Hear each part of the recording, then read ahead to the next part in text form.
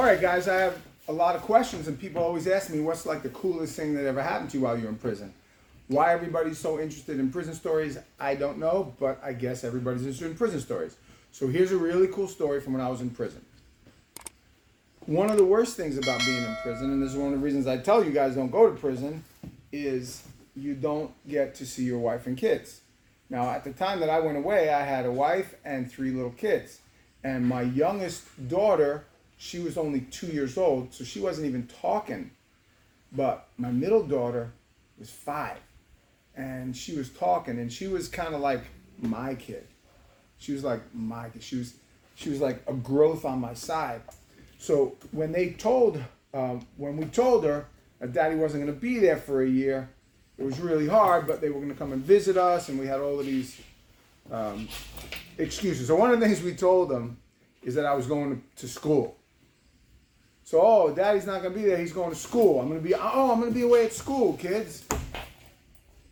So we told them I was going to Yale, but the truth is I was going to jail. That's the joke we used to tell. However, so one time what happened was I was there about 4 or 5 months, and you have these certain times that you're allowed to use the phone in between what's called count. They have a national count, they have a prison count, and you have to be by your bunk and get counted and all this other stuff, make sure anybody escaped. So one of the times, it was right after a count. It was 9 o'clock count, and we get counted, and I go and use the phone. I call my wife up, and we had this crazy thing that would happen. My daughter, she would go to bed, and as soon as she go to bed, before I went to prison, she would cry out, "Daddy, Daddy." "What, Ashlyn? Can you come and lay down with me?" Now what happened is I go in the room, of course it's my kid, so I lay down with her and I try to make her fall asleep. Make believe I was sleeping, and I try to listen to her breathing, and then when she's sleeping, I'd get up and I start to creep out the room, and then she'd be like, "Where you going, Daddy?" Like, "Nowhere, I was just, I thought you fell asleep." So I'd go in the room, and sometimes it would be 5 minutes, sometimes it'd be an hour, waiting for her to fall asleep. So it got a little hectic, so I'd say to her, "Listen, I'll come in and lay down with you, but only for a couple minutes. You got to go to sleep." "Okay, Daddy, just for a couple minutes, just a couple minutes." That's what she used to say. So after the count, I get on the phone with my wife. "Hey, how you doing?" "Oh, Ash wants to say hi." And Ash takes the phone. She says, "Daddy, can you come home now? I don't like this school." Like, "Yeah, baby, I can't do that right now. I'll see you next week during when you guys come up and visit." So she says to me, "Well, I just need you away down. I can't fall asleep without you. I need you to come home just for a couple minutes, please." So it's like, when you're in prison, you have these certain emotions that you kind of push away, and when they come out hard.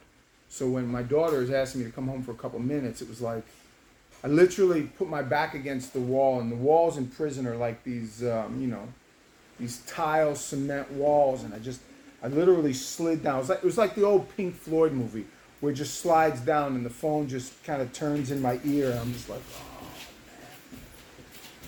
oh, and my wife picks up the phone and she's like, "Honey, I'm so sorry. I didn't know she was going to do that." I was like, man, this is the collateral damage of prison. That's why you don't go. So I was like, "Look, I just, I got to call you tomorrow, all right? I'll call you tomorrow." And she just hung up the phone on her. And I went to my bunk and I put my face on my pillow, raging in the pillow. My bunkie was like, "What's the matter, Ryan?" "Nothing's the matter. Leave me alone." It's kind of weird because you got to hide all of these emotions when you're in prison. You don't want to, the guys that were soft in prison, you make fun of them all the time. And even though you wish you can be like them a little bit because you didn't want to be a jerk all the time, but prison's the kind of place where it's like you're pissed off or you're pissed on. You know what I mean? It's one of the two. It's rarely both. So it was a long night, a night of regret, a night of crying in my pillow, honestly, a night of anger and frustration and rage. Like, why are you so stupid? So I get up the next morning. It's a new day, feeling a little better, get my man on again, just, and I pick up the phone after the 9 o'clock count, and I call my wife, and my wife's like, "Oh, honey, I'm so sorry about that." I'm like, It's okay. She's like, well, Ashlyn wants to talk to you. I'm like, yeah, I don't think that's a good idea. No, you need to talk to her right now. So she goes on the phone. She gets on the phone and she says, hi, Daddy, good morning. Good morning, baby. How are you? I'm sorry. So, Daddy, I had the greatest dream last night. I went to bed and I say, God, can you please bring my daddy home? He needs to come home now. I need him. And then I went to sleep.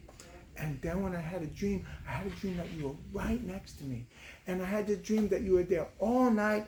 And it was like, I thought, Dad, God, bring my daddy home. It was so, and I'm just like, at the time, it was like the most amazing thing that ever happened. And it still is. I mean, this story happened 25 years ago, and I'm still just blown away that here's this little 5-year-old girl telling me that God gave her a dream that her daddy was home laying down next to her in bed.